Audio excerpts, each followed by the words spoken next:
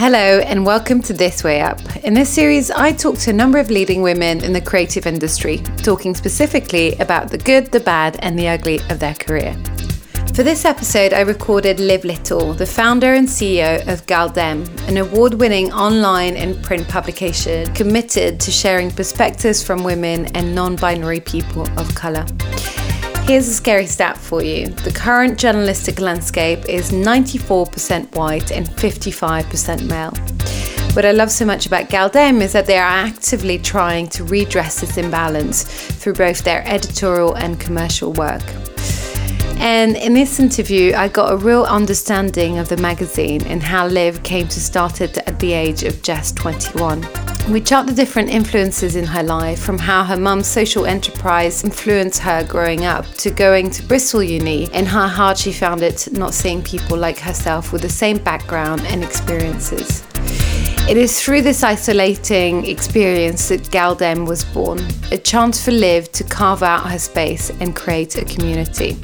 She credits her ambition and sheer determination for making it all possible. She talks about the many skill sets she had to develop quickly to become CEO and the importance of surrounding yourself with experienced mentors that can help you with all the different aspects of your business. It's not about following in their footsteps, but instead having a pool of knowledge that can help you make better decisions. There is a huge amount we can all learn from Liv's amazing story. So, without further ado, this is Liv Little and this is This Way Up.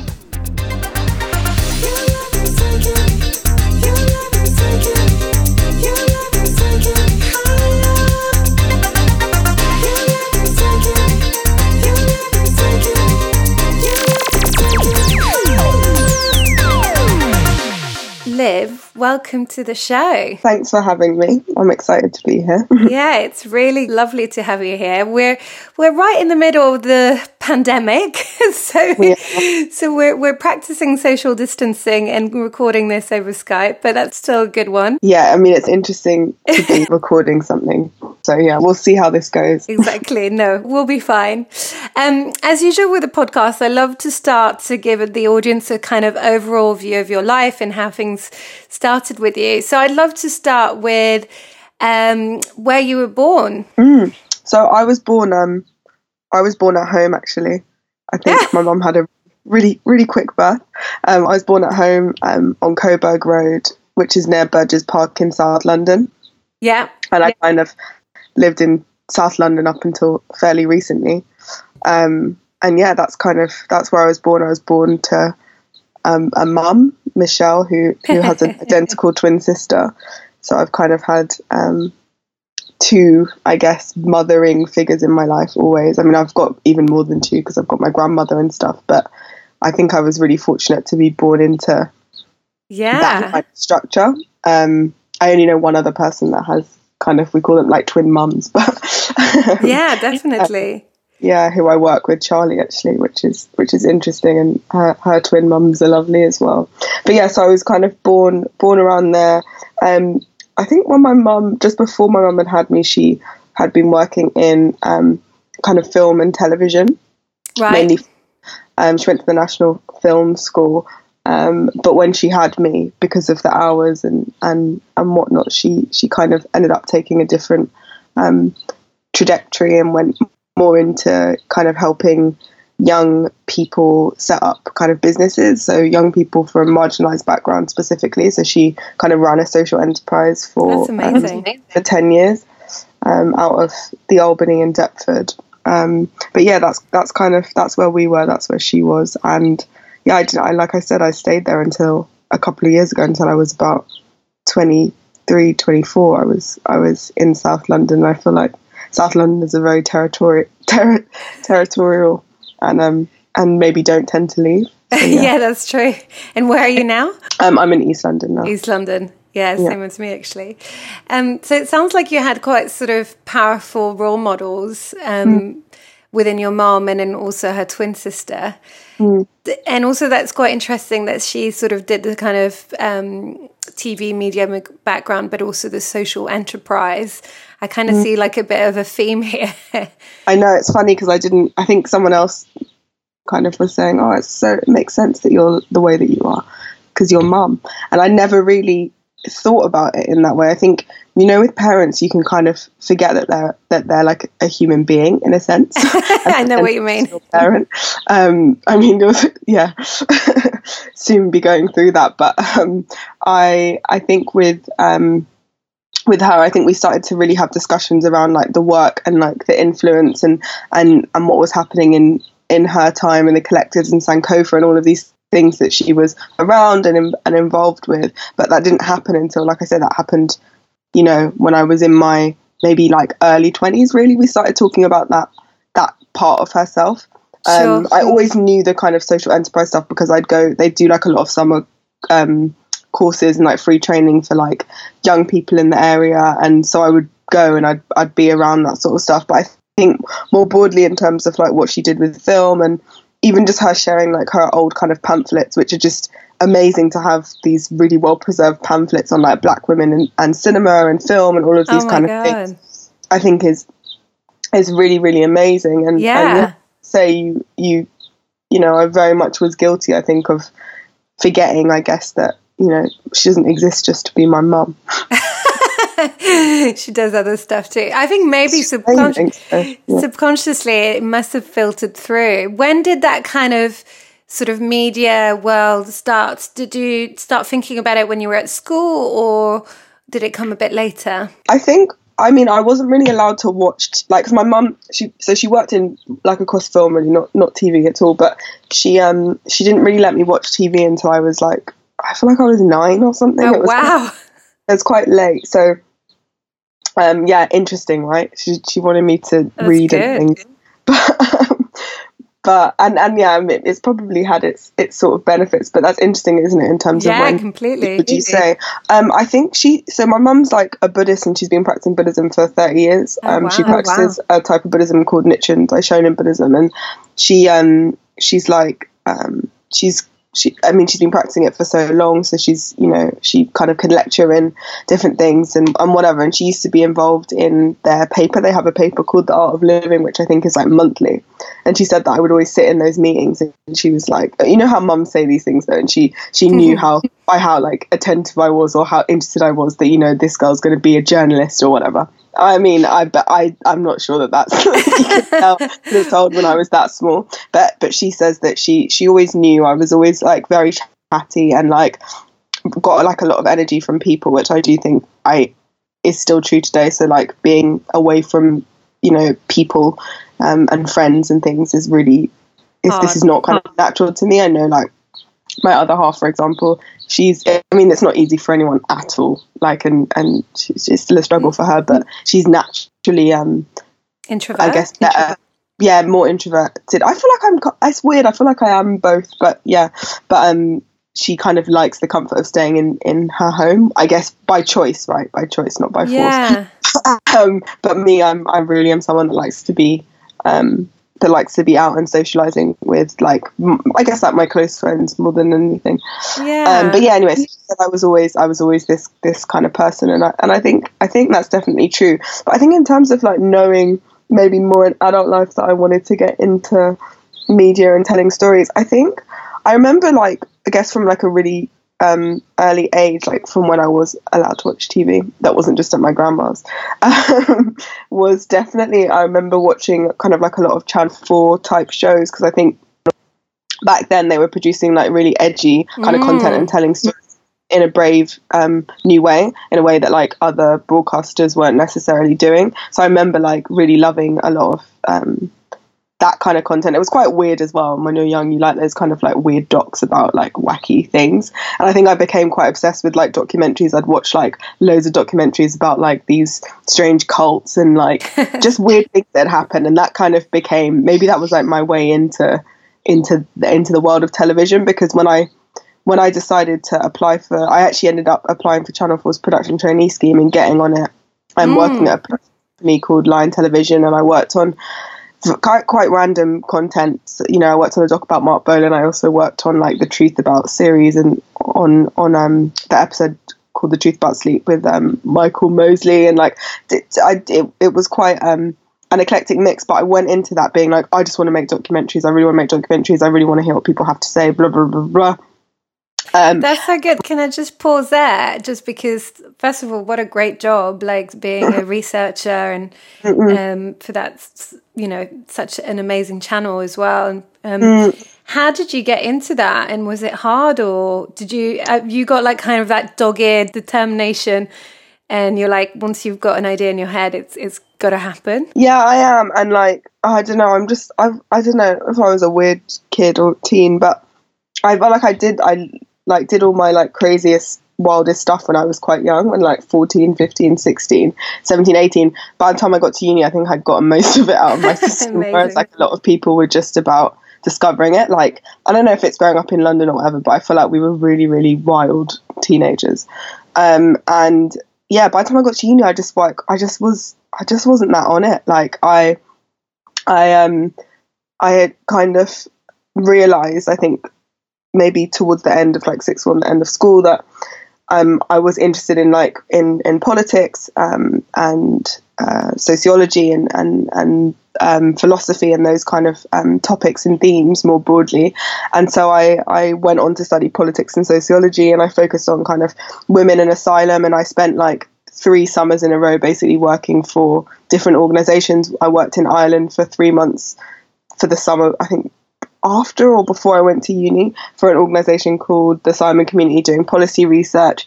And so I think I was always feeling like those time periods and those days with like a space to kind of learn. And like I remember with my like last internship that I did, the last bit of policy research that I did, which was for an organisation called Women for Refugee Women, the woman Marchi, who like I'm still friends with now, said that I literally like forced her into giving me a job, and like I just wouldn't stop.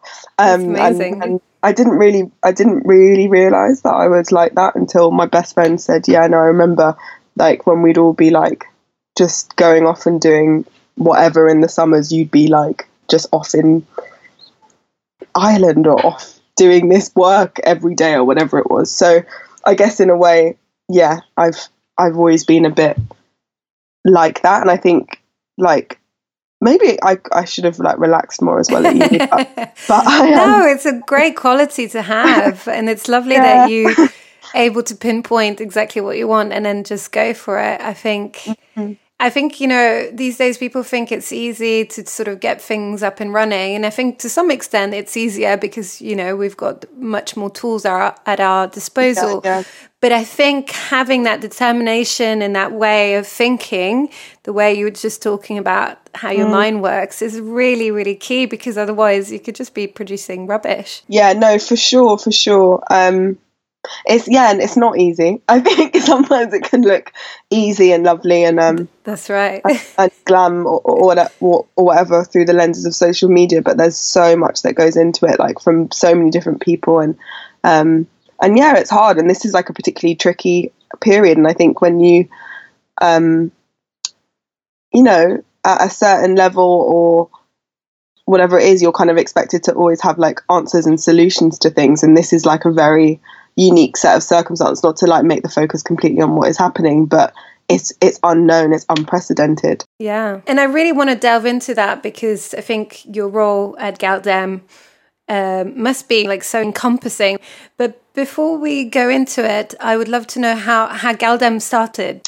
So that was I was in the midway point, I guess, through uni, and it became really apparent that I wasn't going to find people necessarily like in it on the scale I wanted, who were coming from a similar kind of similar kind of background or perspective, to be honest, or simply just weren't white. It was like a very white space, and I found it really challenging. I found it really tough, and I found it really isolating. And I think that that's not unique. Of course, there's a lot of privilege in being able to occupy those spaces, but I did, even within that, I did find it incredibly isolating, and lots of people did. And so I think it was really at that point about wanting to carve out a space and a community, and like just connect with people. Honestly, like I say, connection with people is just so important for me.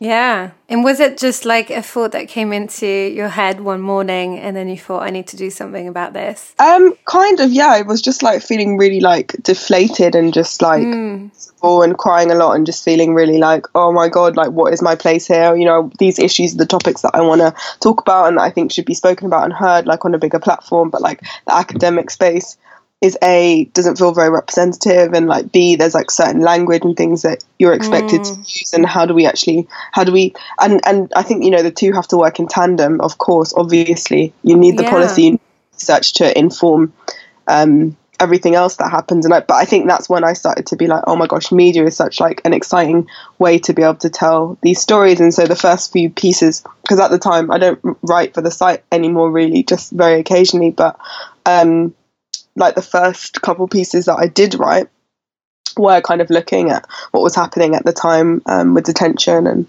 and you know, women asylum seekers and all of those sorts of topics, and it was like I felt really excited and kind of hopeful by the way that I was seeing people respond with certain topics in a way that you don't get when you write a really, really dense piece of work and like one person reads it, and so I think I didn't want to like I wanted to write and theorize about things that were happening now, and like, if that makes sense, I wanted it completely to feel like I want it to feel current. Of course, there's so important that you kind of you know, you look at theory and you look at you know, what's come before, but I wanted to use that to really shine a light on what was happening now. I think that was the most important thing.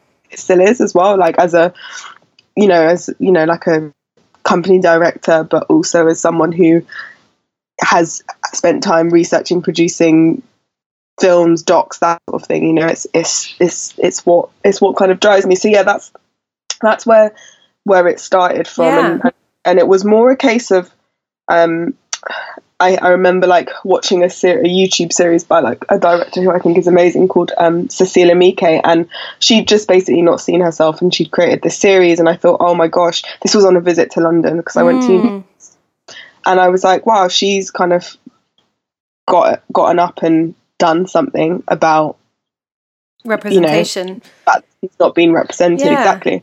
And so, do you know what? And my mum is like one of those people who, she's so loving and so mummyish and so kind, but she's also like so incredibly like, don't sit around and feel sorry for yourself, get on with it and like love it, come up with a solution. Do you know what I mean? Yeah, I love it. So I think that was part of it. It was like, okay, cool, what can I do with the like limited resource that I have? What is it that could be attainable, and that was it, and it's kind of grown since quite like organically, I guess. That's incredible. I love that. You sort out, it started with your own personal problem, and then you sort of thought, hang on a minute, I can do something about this. And then started to write these stories. And how did you find the stories easily? I feel like I look back at the first things I wrote and I'm like, oh my God, horrific. but you know, growth for everyone, and yeah, I think all of us have kind of evolved as writers, makers of things, you know, in all ways over the last kind of 4 or 5 years. I think so. The first thing was, of course, like finding, you know, the right team to bring this into fruition, who without it would not have been possible. So people who had specific areas of expertise, or who I guess at the time, you know, were studying certain topics, or who had experience working in music or whatever it was. And those were the kind of people that helped to spearhead and shape like what the editorial content looked like. But we were never short of people wanting to get involved or tell their stories. I think I mean, I don't know, for me anyway, in terms of like wanting to get my first pieces published, and like you don't get a response if you already have like unless you already have like loads of bylines that, you know, and all of that kind of thing. And so, you know, what is so important about us is that, yes, of course, you know, we've got our regular writers, we've got writers that are contributing, you know, across the press, US, UK, and all of that sort of stuff. But it's also really exciting to have the opportunity to like for people to pitch stories that are just good, and it doesn't matter if you've got 10 pieces published by The Guardian or not. If it's a concept, and we can work with you to shape that into a great story, then amazing. And so I love that. I think it's more about the writing itself rather than your experience. I think for so long people were just obsessed with CVs and where you've been, and etc. I think that's lovely. Yeah, which is definitely, not everything. There's merit in quite a few people in the editorial team have obviously kind of been through like formal journalistic training, and it's definitely can be of benefit. It's just about recognizing that it's not like a one size fits all, that in order to be a great journalist you must have gone to this uni, or you must have gone to uni at all, or you must have that's not what it's about. That's what I was going to ask you, because you never had experience before in terms of making a magazine, an online magazine, right? No. So that's quite incredible that you just... I was 21. I didn't know what I was doing, probably. I love it. And you picked up the skills, do you think, because of the people you surrounded yourself with?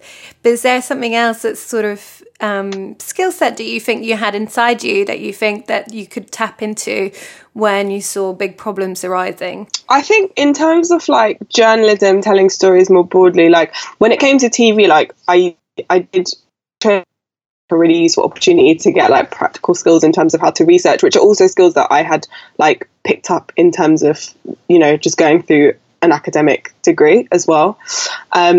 I think a lot of skills within, I guess, like the arts and creative spaces can be transferable. Of course, not everything, and some things you do need to go through training for, even if that's teaching yourself how to edit through like a YouTube class. Do you know what I mean?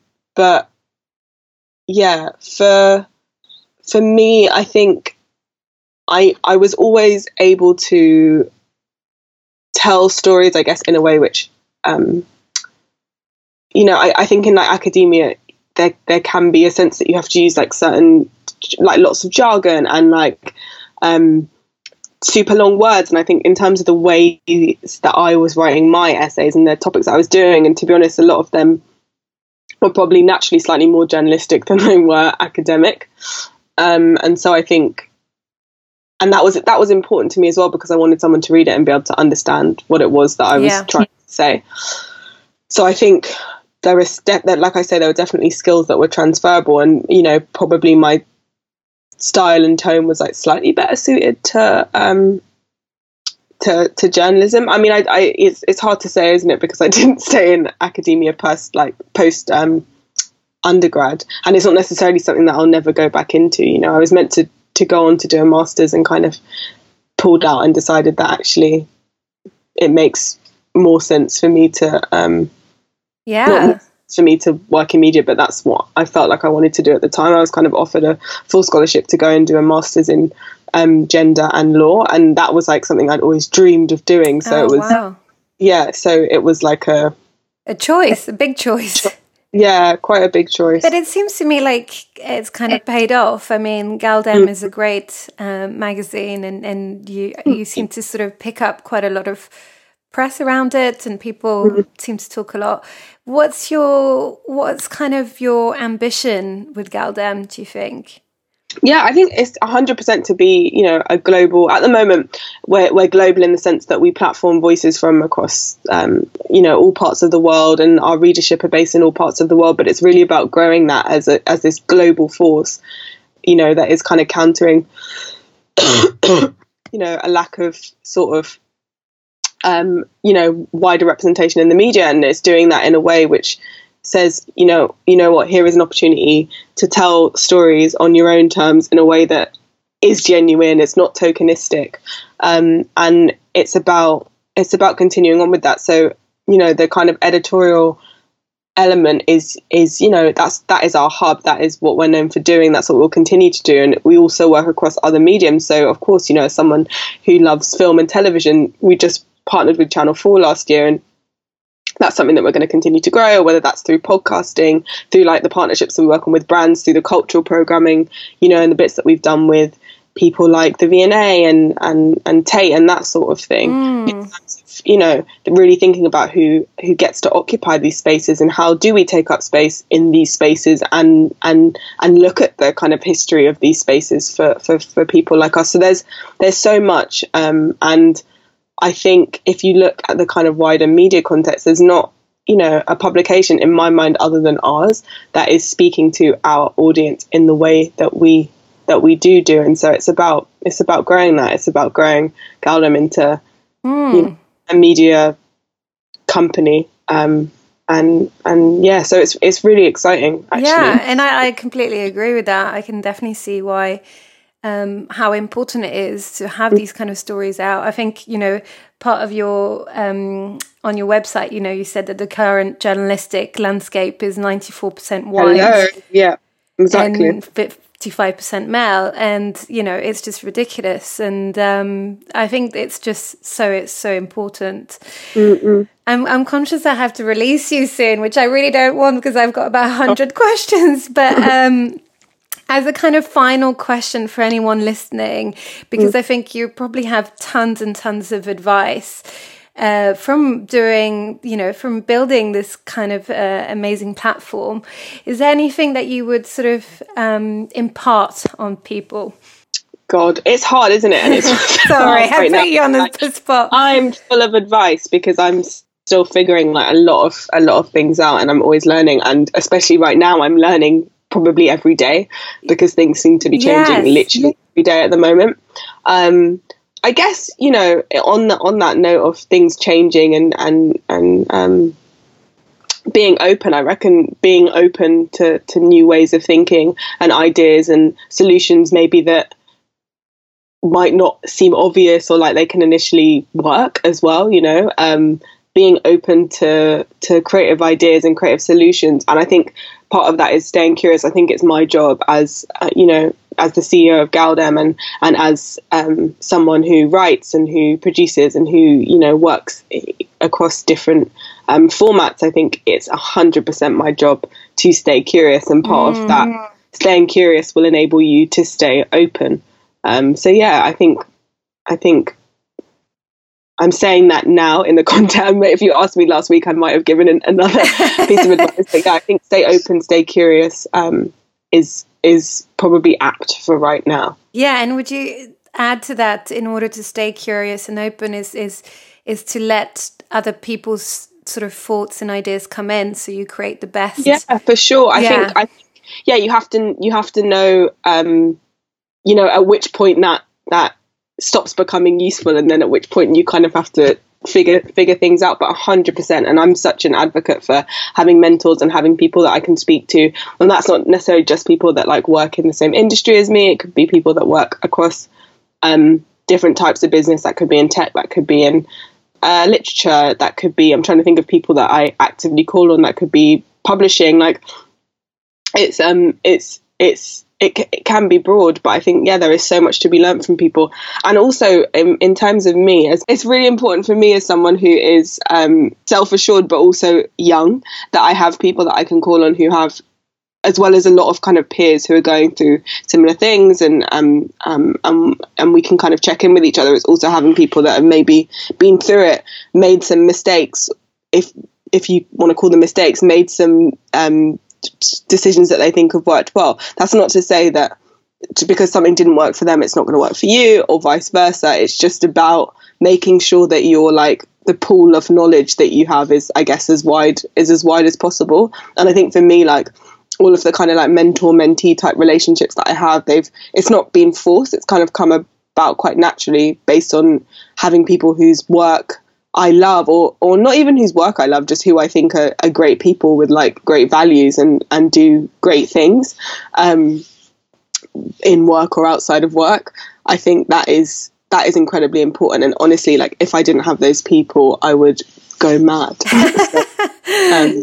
So yeah, really, really, really, really instrumental, I think, in terms of me just to have people to like sense check things, I think is really useful, who are maybe like sometimes removed from the everyday of it all as well, can be helpful. But yeah, I've just rambled for No, not at all. This was, I couldn't agree more. I think having different types of people just keeps you on your toes and also make sure that you kind of look at things in different ways, because we can be very guilty of just being in a bit of a hole, especially actually during the pandemic. You know, it's difficult to see the outside world and how other people come into it. So I think that's a really great piece of advice. And on that, I would like to say a big, big thank you for coming on to the podcast. Oh, thank you so much for having me, honestly.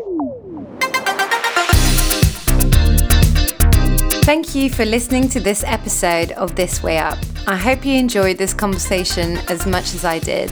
Please look out for more empowering interviews in the weeks to come. Now, I have a couple of special favors to ask. Firstly, if you've enjoyed this conversation, then please subscribe on iTunes and leave a review. It really helps generate exposure for the podcast and allows a wider audience to get access to these really important topics. Secondly, if you know of anyone else that would enjoy this show and benefits from the topics I cover, then do please share the podcast. By sharing this with just a couple of people, it will just help spread the good message and hopefully support the women this podcast was designed to reach. Finally, if you can follow This Way Up podcast, all one word, on Instagram, you'll get notified of future episodes. And the idea is that together we can build a powerful community and hopefully start to change the creative industry. That's it from me. Until next time.